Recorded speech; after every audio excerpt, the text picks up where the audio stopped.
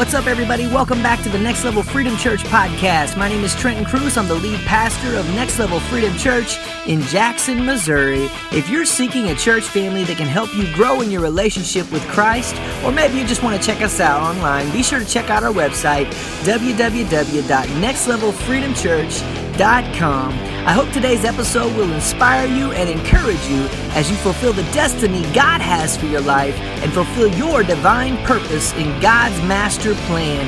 Thanks for tuning in, and God bless.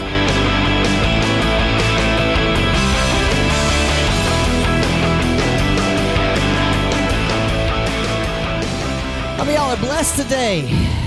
Man, blessed in our goings and in our comings, amen? Today, well, we're kind of starting. We're going to get started with our journey with Paul today, who was Saul first. We're going to talk about that today. Last week, I talked to you guys about, we did it a little different. Praise team got a break. God had me playing music and preaching all at the same time. And so we took a look at my testimony. If you're interested in that, there's about an hour and a half worth of testimony when I looked at it. So praise the Lord for all of you that sat through that. Amen. Luckily, we mixed it up with music, right? That made it a little bit better, right?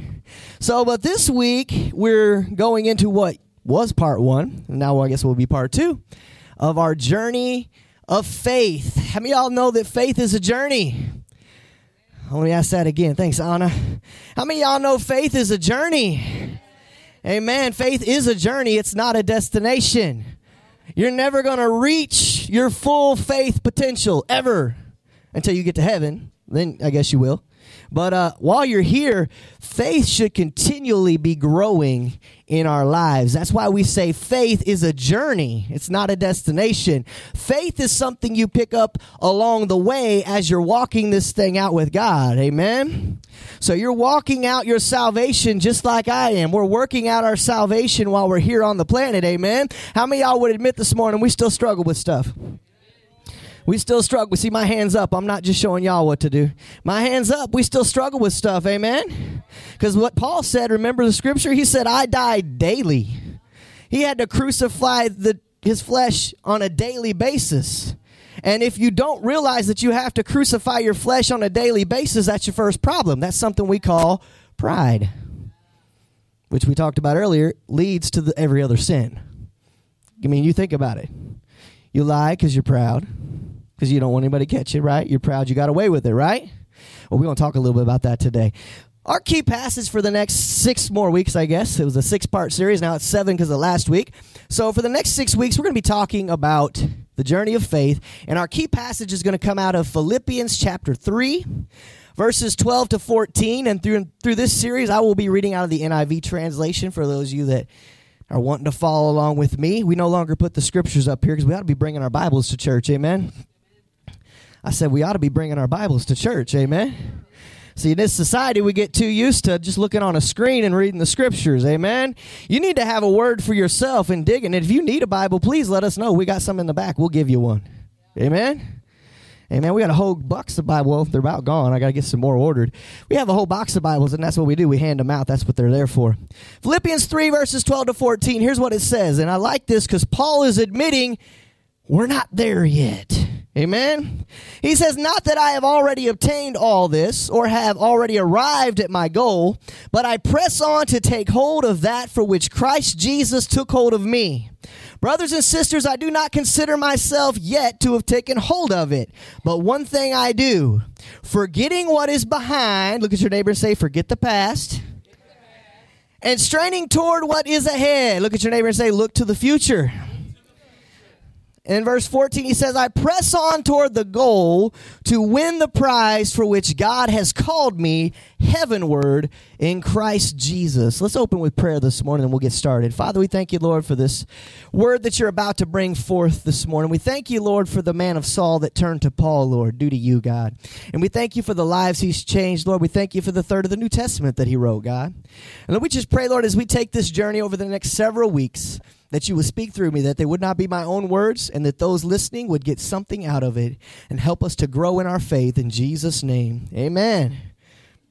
So we're going to talk about Paul. Now, here's the strange thing. Here's the deal with Paul, and we're going to talk about it today. Paul was the murderer, right? Some of y'all thinking, wait, what? Yeah, he was in the Bible. He was the one persecuting, killing Christians, or at that time they were known as the Way, which we're going to talk about as we get into today's text. And he was the one doing all of that, and you would think with a man like that, it wouldn't be somebody you'd want to run into in a dark alley if you were a Christian and you wanted to tell him about Jesus, because he'd either have you killed, like he did Stephen today. He held the cross while Stephen was stoned. We're going to talk about it. Or he'd have you arrested and thrown in prison. Now, but the strange thing is, see, when God gets a hold of you, look at your neighbor and say, he'll change your life. Because this is the same man, as bad as all that was, he's the same man that wrote a third of your New Testament. All those scriptures you like to quote, here's what I'm almost going to guarantee you, one of those scriptures that you like quoting on a day-to-day basis was probably written by Paul when he got saved. A lot of those, I have, what's the one, in Christ, let's see, I can do all things through Christ. You see, y'all know it already. Through Christ Jesus, who gives me strength. That was Paul. Now, I won't get into a bunch of those. We're going to start today, Lord, with a man named Stephen, though. Let's talk about Stephen for a minute. Here's the deal with Stephen. See, Jesus has already ascended to heaven. Stephen is one of those people that's preaching the good news that Jesus brought to us, right? So he's out in the street preaching one day, the good news of the gospel. Well, he ticks some religious people off. All right? So they have him arrested, and they take him before a court. And here's what happens with Stephen. And you'd think, and I'm going to read part of what he said here in just a minute, because I think it's interesting. He begins going in front of these high priests and all these religious leaders. He begins going through Israel's history and talking about their deliverance as a people. You want to read about it? It is in Acts chapter 7. You can read about the whole speech. I'm skipping for the sake of time a little bit today.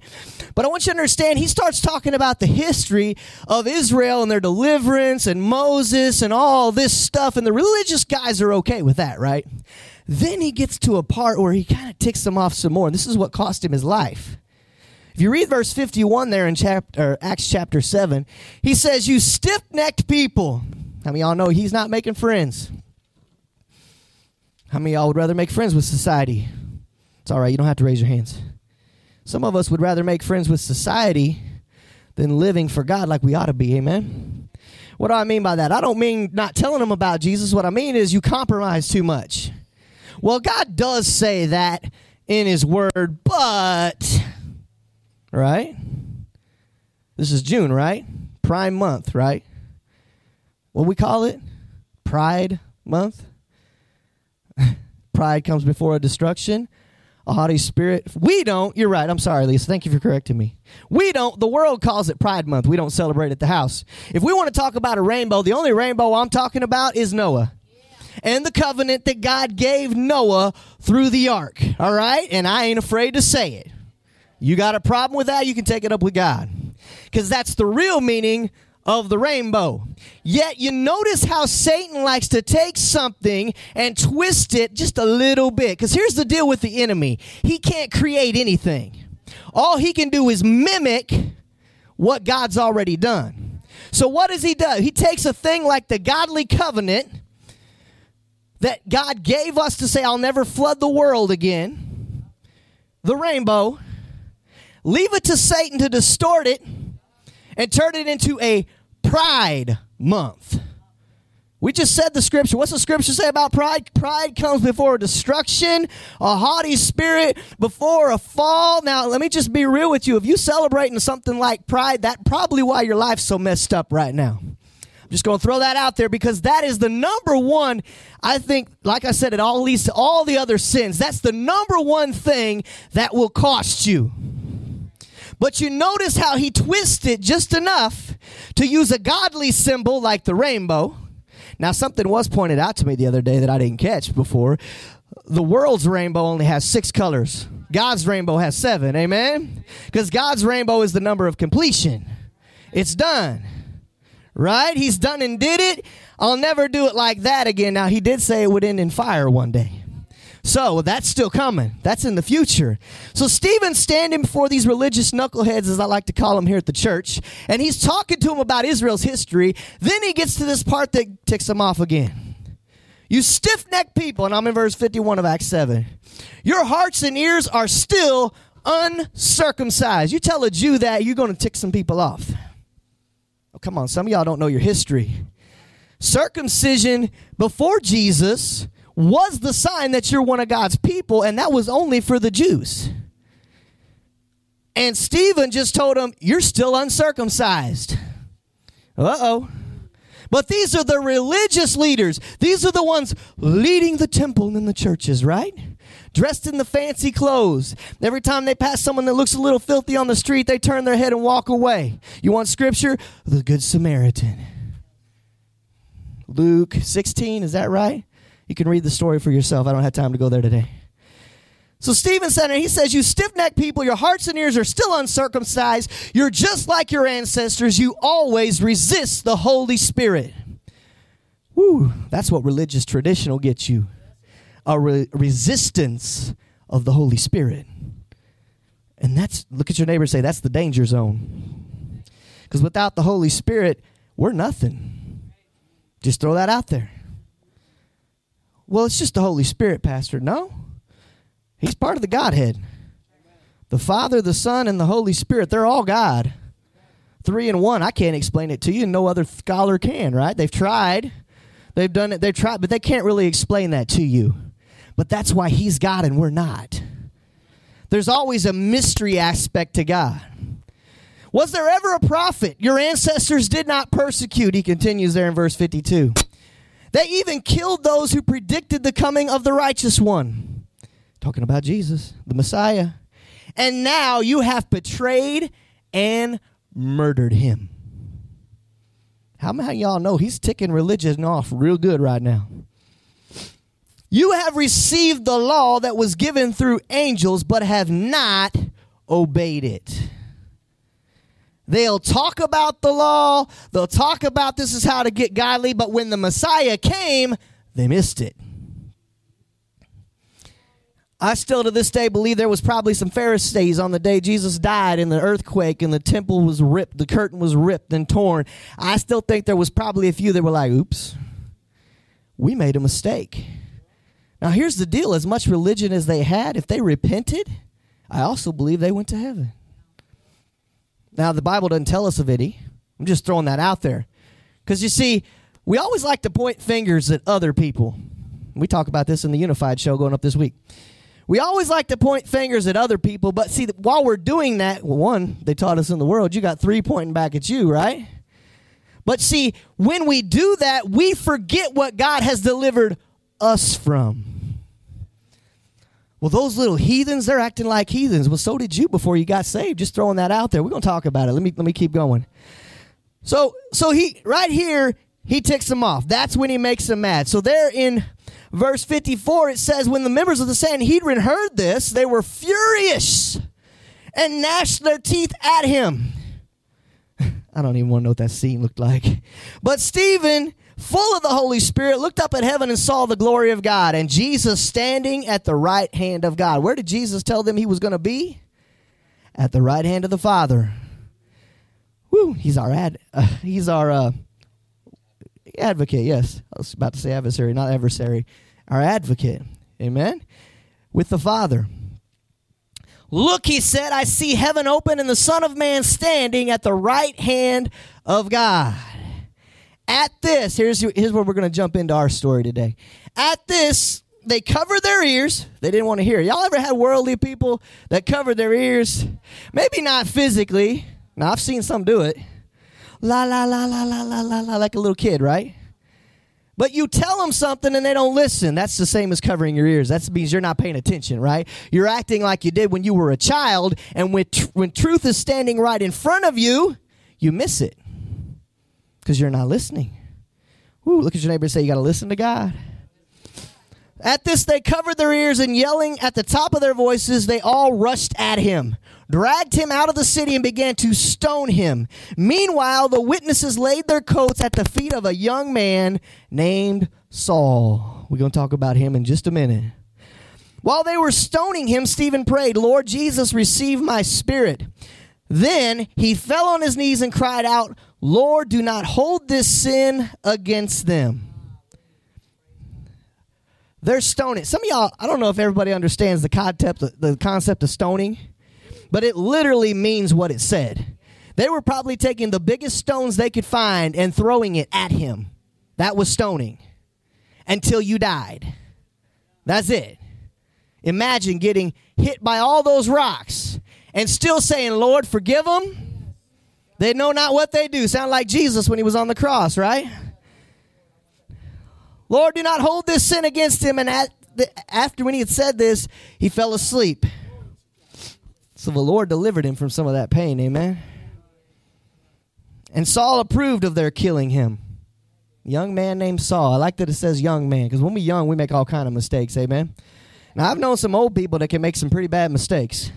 But I know when we're young, right? At least young in our faith, we can make a lot of mistakes, right? He approved of their killing him. On that day, a great persecution broke out against the church of Jerusalem, and all except the apostles were scattered throughout Judea and Samaria. Godly men buried Stephen and mourned deeply for him, but Saul began to destroy the church. Going from house to house, he dragged off both men and women and put them in prison. Point number 1 this morning. Y'all ready? Even a man like this. Point number 1, God wants us to come to him as we are. Thank the Lord, thank heavens, I don't have to clean myself up first before I get in God's presence. Amen? See, that's where the church has got it backwards today. We want to try to clean the people up and then get them in church. No, God says, come as you are into my church. He'll do the changing. How many of y'all know that's not your job? That's the Holy Spirit's job, to change the person. You might plant the seed. You might invite them to church, and they come to church, but there's nothing you can do in and of yourself that is going to save that person's soul except the Holy Spirit changing their life. So we just need them in the house. There's a scripture in your Bible, and I believe it's a psalm or a proverb, I don't remember, that talks about the stalls are empty where there's no oxen.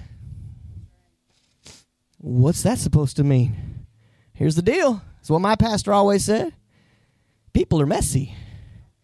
So if there's no mess in your church, then probably God's not in your church either. Can I just throw that up there? If you ever meet a perfect church, don't go. Because as soon as you show up, it's going to be messed up. How many of y'all know we're not perfect? Those that think they're struggling with that thing we call pride. Let's talk about it. God wants us to come to him as we are. Here's what Romans 3:22-24 says. The righteous is given through faith in Jesus Christ to all who believe. There is no difference. Woo, check this out. There is no difference between Jew and Gentile. For all have sinned and fall short of the glory of God. And look at your neighbor and say, that's you too. Now, some of you have been waiting to do this. Look at your neighbor and say, you're a mess. But I am too. See, some of y'all want to leave out that last part, right? We're all a mess. If there wasn't a mess in here, I'd question whether God was here either. Amen? So here's the deal. He says, for all have sinned and fall short of the glory of God. And all are justified freely by, what does it say? It says by his, some of you ain't reading the NIV, but by his grace. What saves us? Nothing but God's grace. And I don't have time to get into grace more yet, but we will. If you've heard some of my messages, I've given you pretty good definitions of grace about the court case. I can't go there today. I'll miss the point here. Through the redemption that came by Christ Jesus. It's by grace we're saved. Nothing we do ourselves. Okay, I'll go there anyway. All right. Some of y'all were like, well, what are you talking about? You've heard me say it before, so when you hear it, you're going to be like, oh, yeah, I remember that. So here's the deal. And I talked about this because I know David was here because I said we got a lawyer in the house, right? So you go to court. Somebody kills one of your children. You go to court. You take them to court and you win. That's justice. Then you take them to court, but if you go on past that, see, you take them to court, you win, and then you forgive them and drop all the charges. That's mercy. God goes a step further. Check this out. See if you can't see the comparison here with Jesus. If you take that same person to court who killed your child, forgive them of all that they've done, drop all charges, and then invite them to live in your home as one of your own, That's grace. Say, what? That's exactly what God did for you. Humankind killed his son, right? It's in your bloodline too. We killed Jesus. He came, we killed him. God loved us so much, though, that he not only forgave us and dropped all charges if we come to Jesus and receive him as our Savior, but he invites you to come into his home and be one of his own children. That's grace. Romans 5 says this, you see, at just the right time, when you were still powerless, Christ died for the ungodly. Very rarely will anyone die for a righteous person, though for a good person, someone might possibly dare to die. But God demonstrates his own love for us in this. Check this out. While we were still sinners, Christ died for us. That's the gospel message. You can go home. Just kidding. But that's the word. That's the advice. That's it.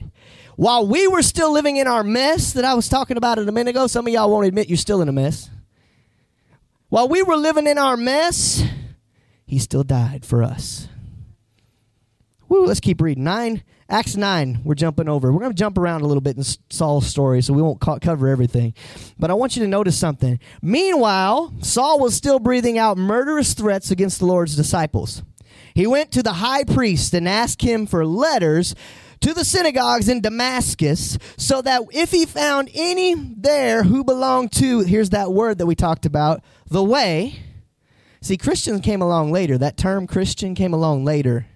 First, the church, God's believers, were known as the way. That's their first name. So he's looking for the people belonging to the way.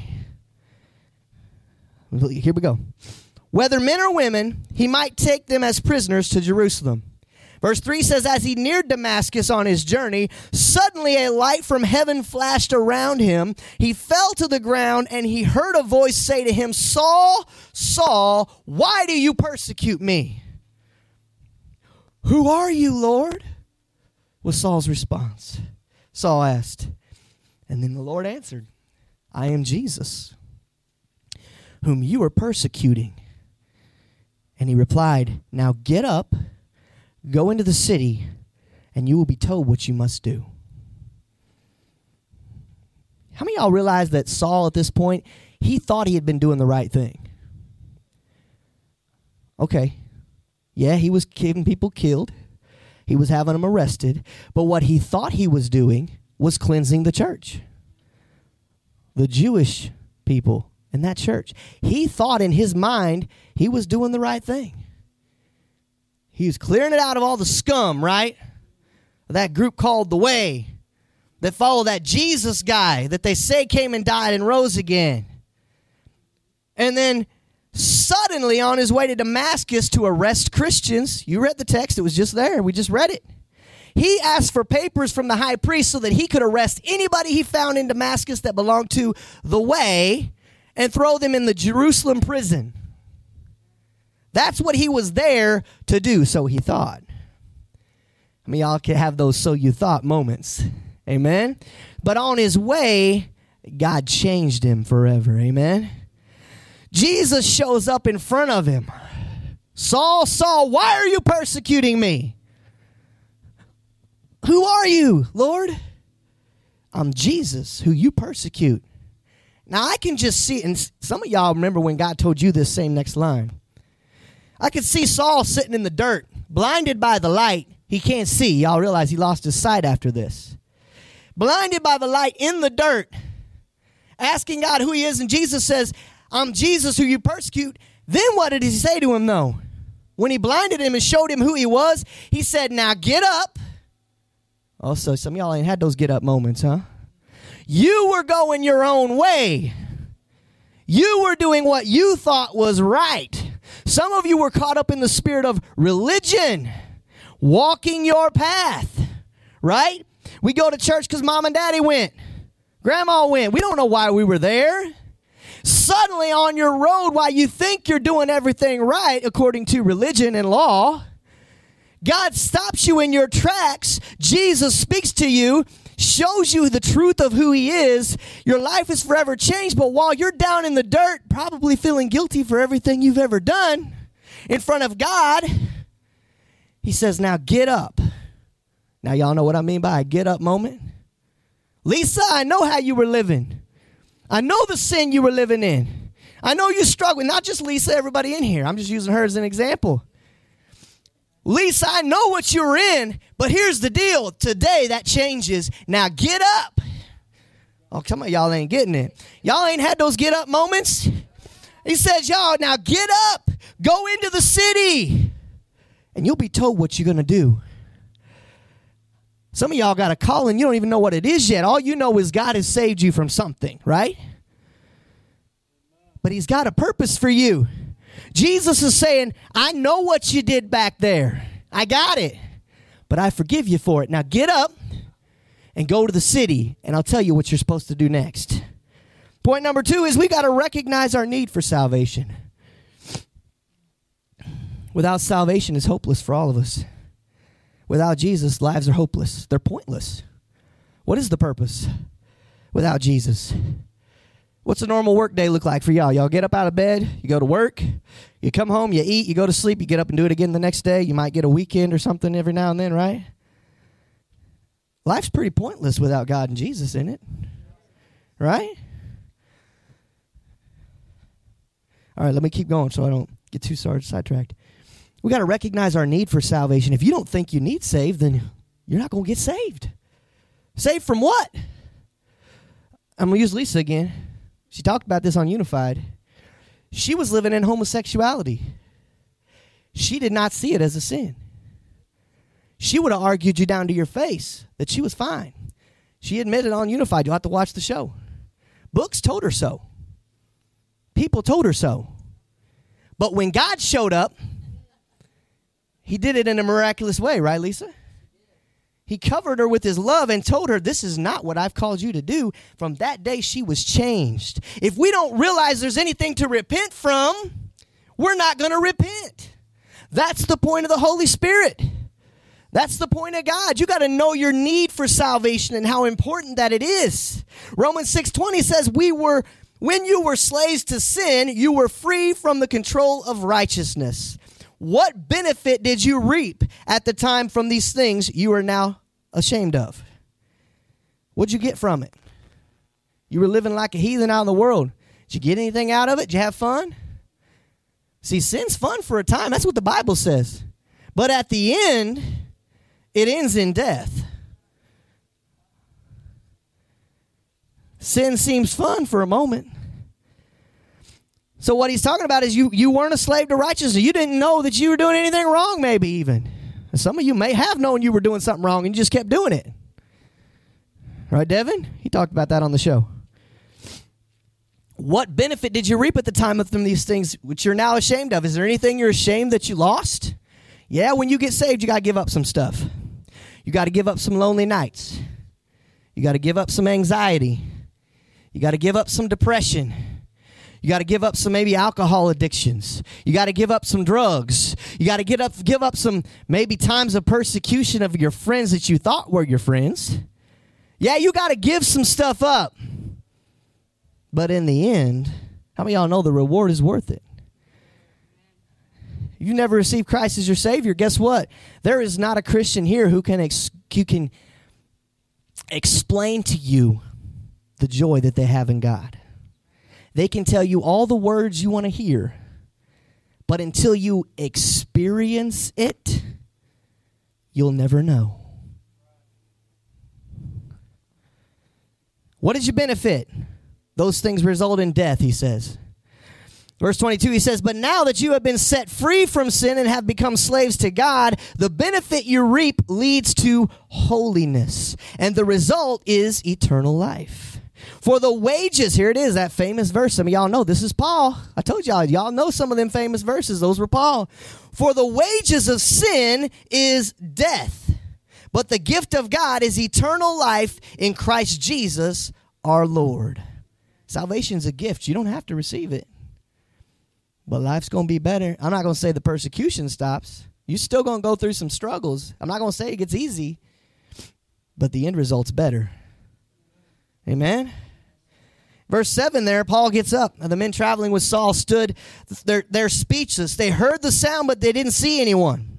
Saul got up from the ground, but when he opened his eyes, he could see nothing. So they led him by the hand into Damascus. For 3 days he was blind and did not eat or drink anything. I mean, the guilt was probably heavy there. What he had been doing. Jesus had just showed up. I'm God. I'm the guy you've been persecuting. I need you to go to the city and I'll give you further instruction. So point number 3, salvation involves a change in lifestyle. What happened to Saul? He's blind. He didn't eat. He didn't drink for 3 days. Now, a lot of that was probably guilt, but it was a change in lifestyle. He wasn't used to this. Amen? There's a change in lifestyle, and sometimes y'all better believe it.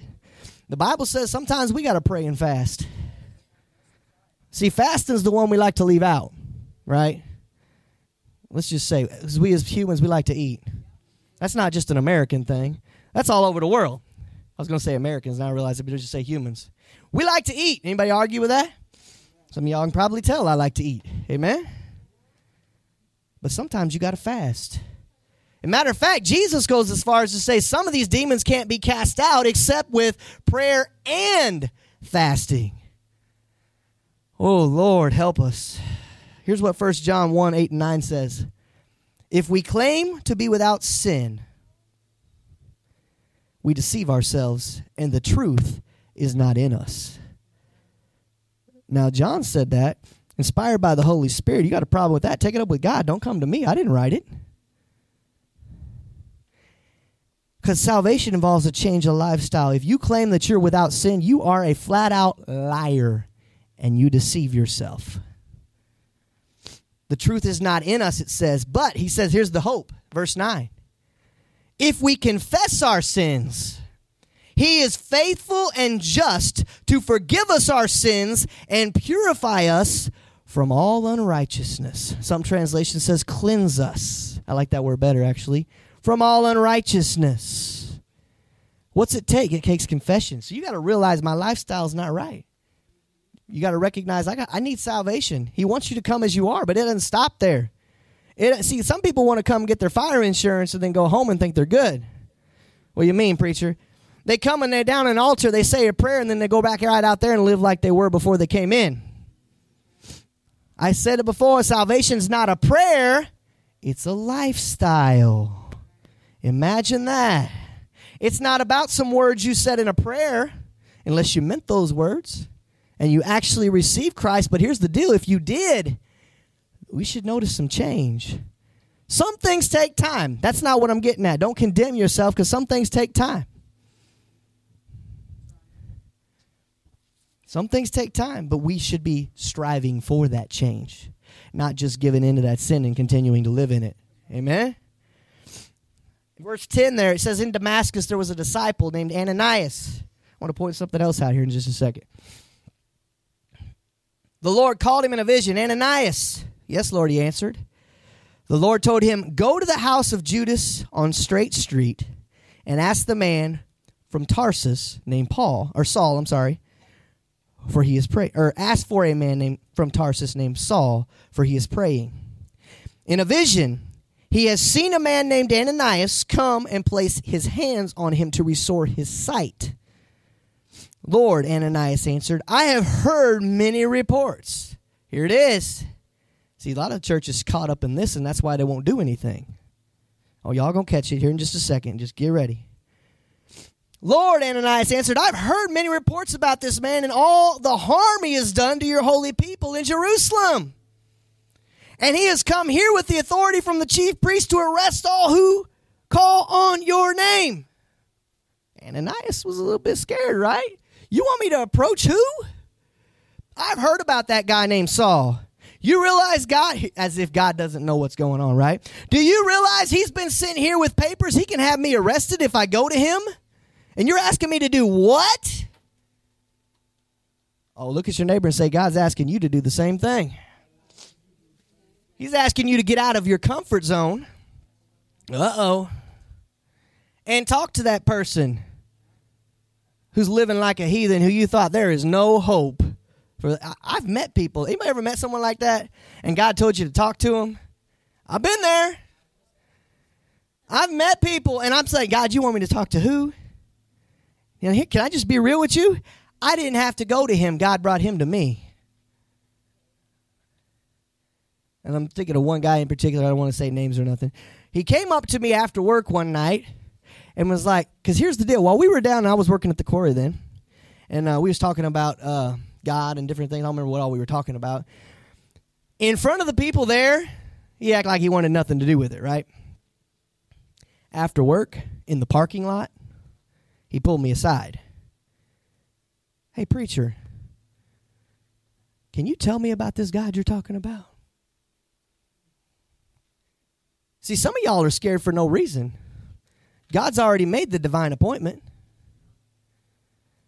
But because many Christians are scared, what's the Bible say? God has not given us a spirit of fear, but of power, love, and a sound mind.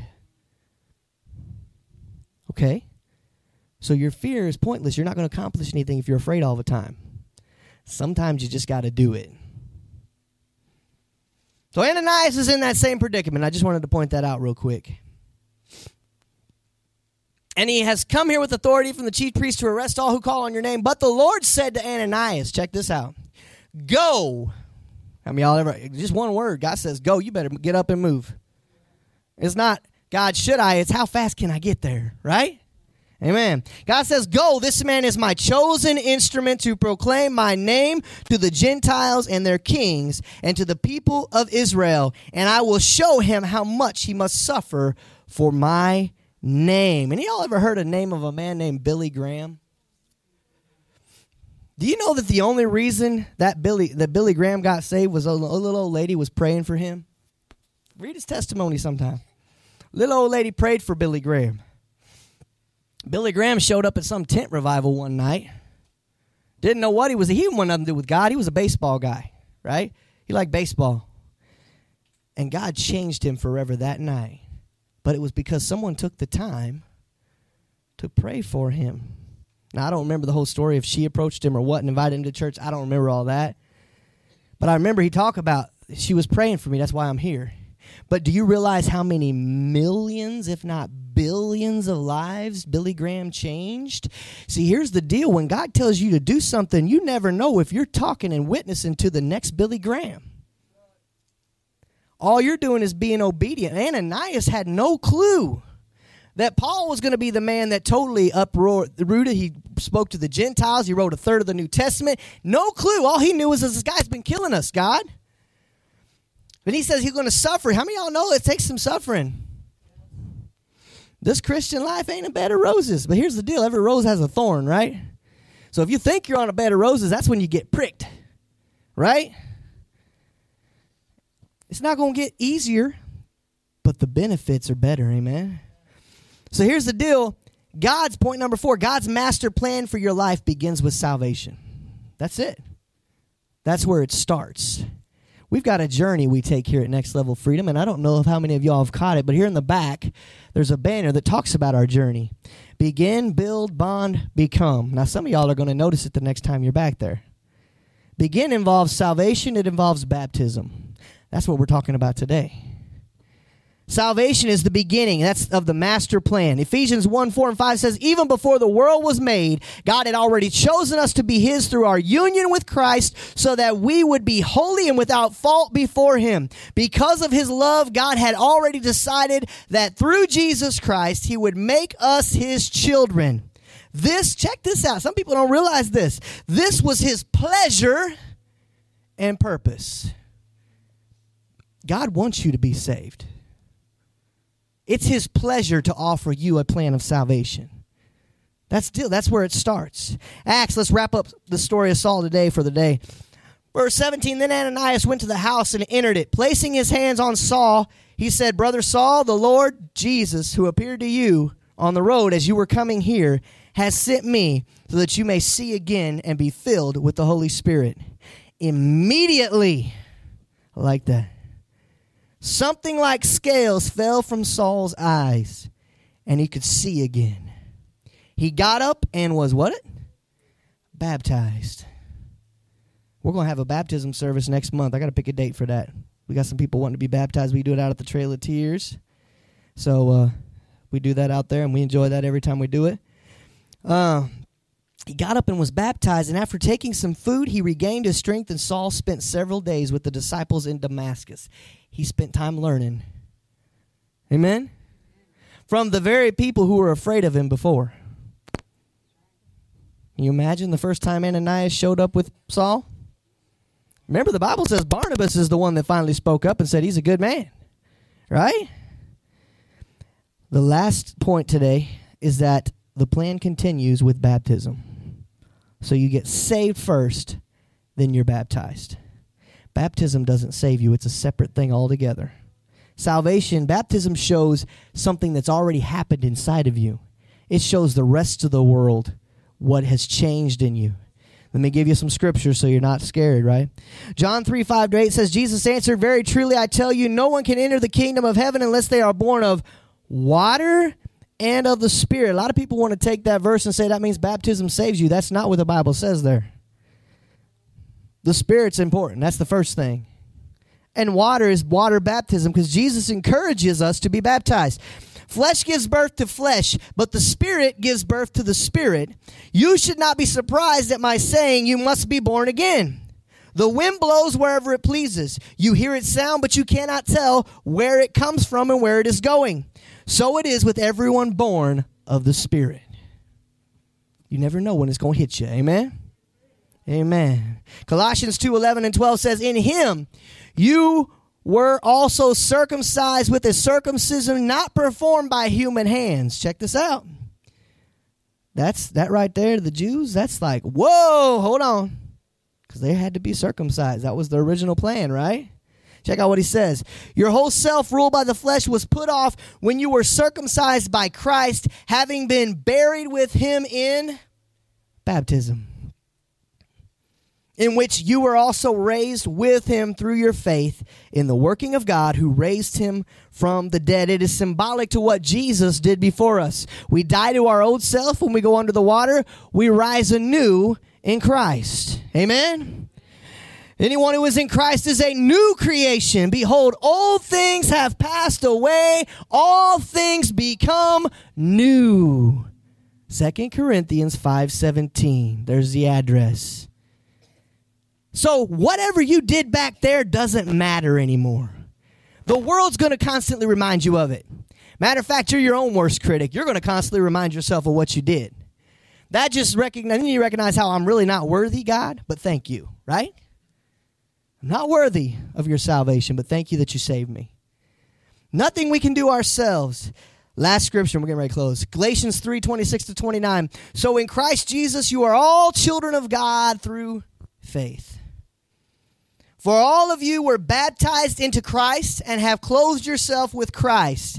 There is neither Jew nor Gentile, neither slave nor free, nor is there male and female, for you are all one in Christ Jesus. If you belong to Christ, then check this out, then you are Abraham's seed. We are adopted into God's family and heirs according to the promise. Can y'all believe there was segregation back then?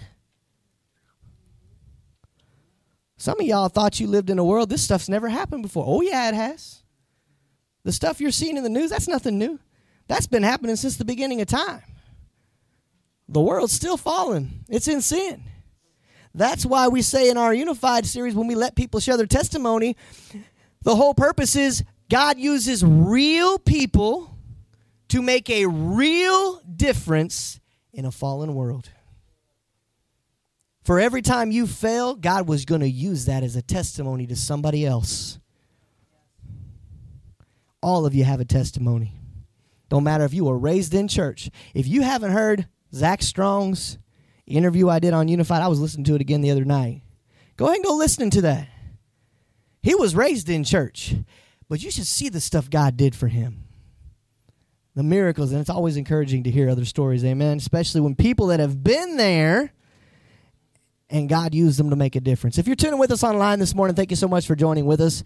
If you've never received Christ as your personal Lord and Savior, it is as simple as asking Him to save you. Amen? You just say a prayer similar to this one. It's not about the words, it's about what happens in your heart. You say, Dear Jesus, I know I'm a sinner. I believe you died on the cross for me. I believe you rose in the third day, becoming victorious over death, that I might live. I ask you to come into my heart, be Lord of my life. Forgive me of all my sins. From here on out, I want to live my life for you. Thank you, Lord Jesus, for saving me. In your name I pray. Amen. And it doesn't take all those words. It's about repentance. Peter said, repent, all of you, and be baptized in the name of Jesus. That's what he tells us in Acts chapter 2. It's for all generations. That's the beauty of it. It didn't stop back in the Bible. He wants to save you today. Thank you so much for joining with us online. God bless. We'll see you next time.